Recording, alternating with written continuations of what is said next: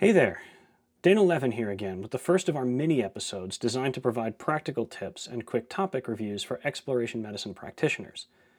I want to introduce you here to Dr. Quinn Dufarena, a first-year internal medicine resident at Stony Brook University Hospital in New York.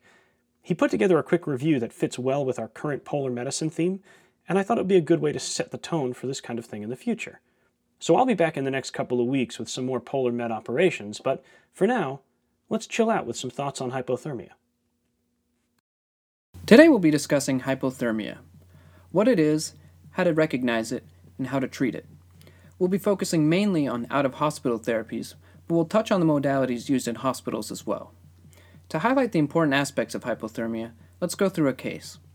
Let's assume that we have a middle-aged man, let's call him Jack, who decides to go cross-country skiing in rural Maine in early February.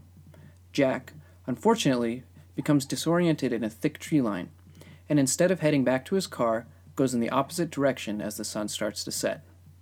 And while the temperatures were hovering just around zero when Jack started his excursion, as the sun dips below the horizon, the temperature drops precipitously, -10, -20 degrees centigrade.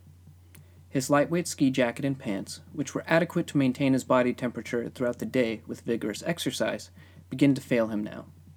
In an effort to preserve his energy stores, Jack decides to sit beneath a tree and devise a plan, all the while kicking himself for leaving his phone in the car.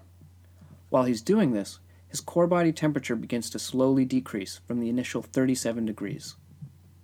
Let's stop for a moment and recognize that while this is the stereotypical scenario in which someone becomes hypothermic, in a very cold, snow-laden environment, it's important to recognize that this also happens in more temperate climates and especially in urban environments as well, and has been documented in areas as far south as Florida in the United States. As the night drags on and Jack's temperature drops to 35 degrees Celsius, Jack is now officially hypothermic. Now this is considered mild hypothermia, and generally that includes body temperature ranges from 35 to 32 degrees Celsius. In this state of mild hypothermia, Jack's metabolic rate actually begins to increase. He becomes tachycardic, tachypnic, and maybe even hyperventilates a bit. He begins to shiver, which is involuntary, rapid contraction of the skeletal muscles throughout the body, induced by the hypothalamus, aimed at generating heat and restoring homeostasis. It is also during this mild hypothermia that we see the phenomenon of cold diuresis, at which point the cold induces vasoconstriction in the extremities, leading to a fluid shift to the central core of the body, which leads to a perceived state of hypervolemia, which induces a diuresis.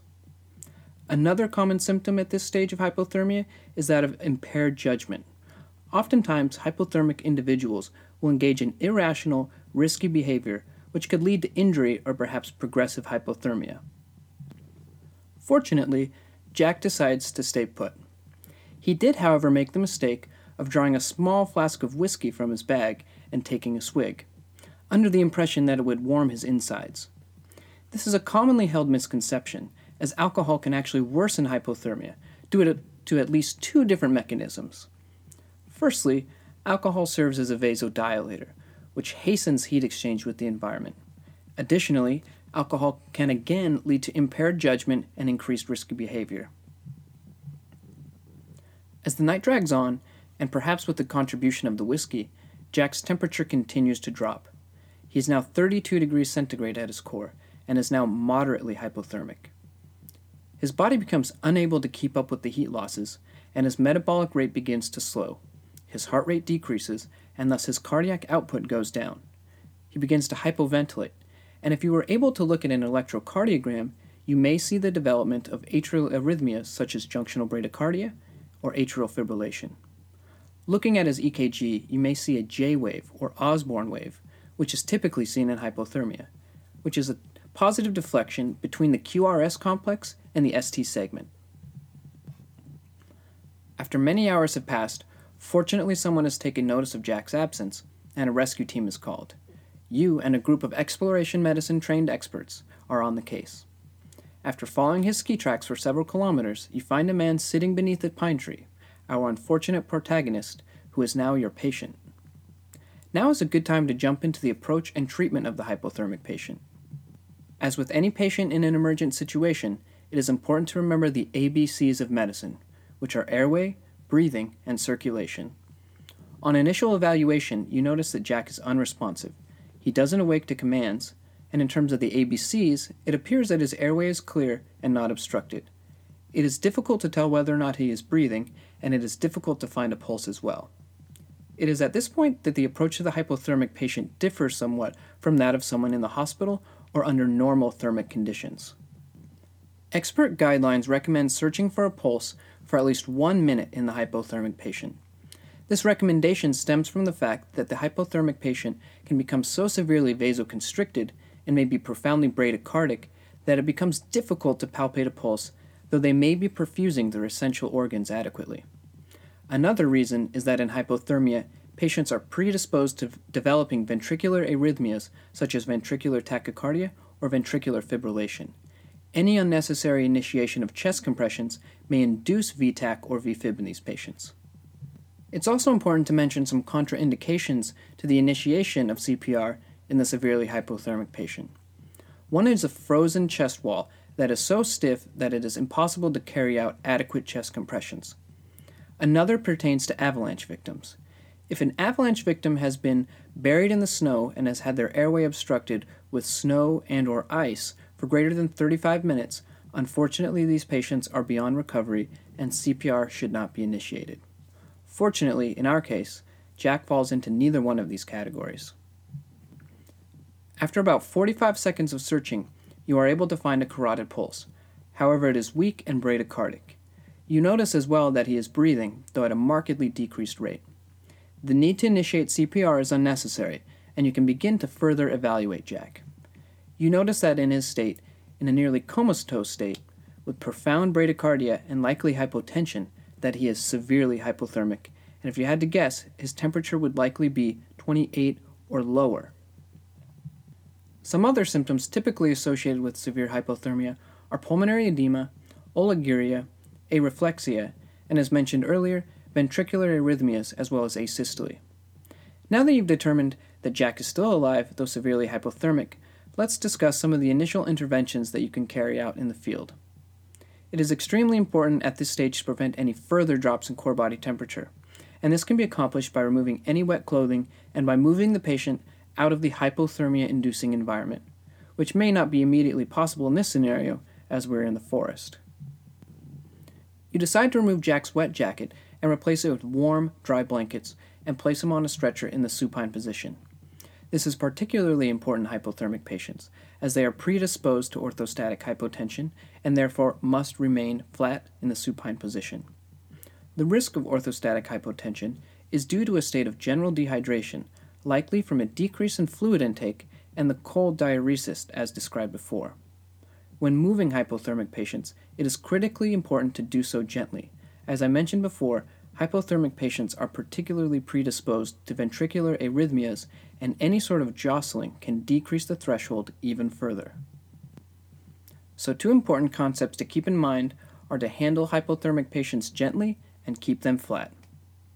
As you gently remove Jack from the forest, you are doing 2 important things: removing him from the hypothermic-inducing environment, and by wrapping him in warm, dry blankets, you are attempting to prevent any further drops in core body temperature. If possible, in the setting of profound unresponsiveness, Jack should be intubated in the field to protect his airway. It is important to mention some interventions that should not be carried out in the hypothermic patient. One of these is vigorous friction rubbing of the extremities. This is contraindicated as it decreases the shivering reflex as well as leads to peripheral vasodilation, which can lead to further heat loss and precipitate hypotension. In the field and during transport, there are some ways you can begin to actively rewarm Jack as you make your way to the hospital. Large electric heating pads, electric blankets, and warm water bottles can be placed in the axillae, on the chest, and on the back to induce core rewarming. It's important to note, however, that small chemical heating pads, such as those used in hand and foot warmers, should not be used, as they don't generate enough heat to adequately raise core body temperature, and the surface temperature of these pads can become so high that it can lead to local burns. Now that Jack is safely en route to the hospital and his core body temperature is actually increasing, let's briefly discuss some of the modalities used in the hospital to treat hypothermia. Treatment of mild and even some forms of moderate hypothermia do not differ too greatly in the hospital when compared to the field, and involves removing the patient from the cold environment, removing wet clothing, and placing them in warm surroundings with warm, dry coverings. As we get to more refractory, moderate, and of course severe hypothermia, there are many active rewarming strategies that are utilized in the hospital. IV fluids, warmed to 40 to 42 degrees Celsius, can be infused into the patient to hasten rewarming. More invasive therapies include warm fluid lavages of the peritoneal and/or pleural cavities. In the most severe of cases, where the most aggressive therapies are warranted, there is the option of extracorporeal rewarming, which involves ECMO, cardiopulmonary bypass, and hemodialysis. Jack, on arrival to the hospital, was given warm IV fluids and required brief pleural cavity lavage, but improved quickly and recovered well with a hospitalization of several days. Soon he'll be back to carrying out his outdoor winter activities, though surely he will take additional precautions in the future. Before we go, let's summarize some of the key points we learned today. First, in the severely hypothermic patient, we need to take more time searching for a pulse than is usually warranted. We do not want to initiate unnecessary CPR, as it can induce lethal ventricular arrhythmias. Secondly, when handling hypothermic patients, do so very gently and keep them flat. Again, we do not want to induce arrhythmias, and we want to avoid orthostatic hypotension.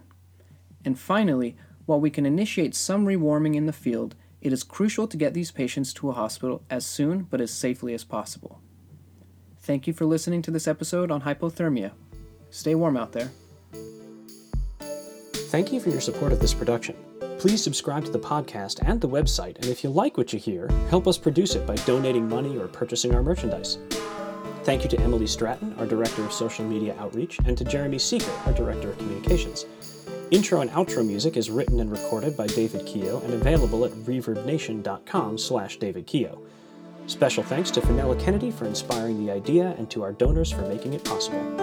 The Exploration Medicine podcast is a production of Exploration Medicine. More information on each episode is available through our website at explorationmedicine.com, where you can also contact us with questions, thoughts, and ideas, or post to the discussion forums for each episode.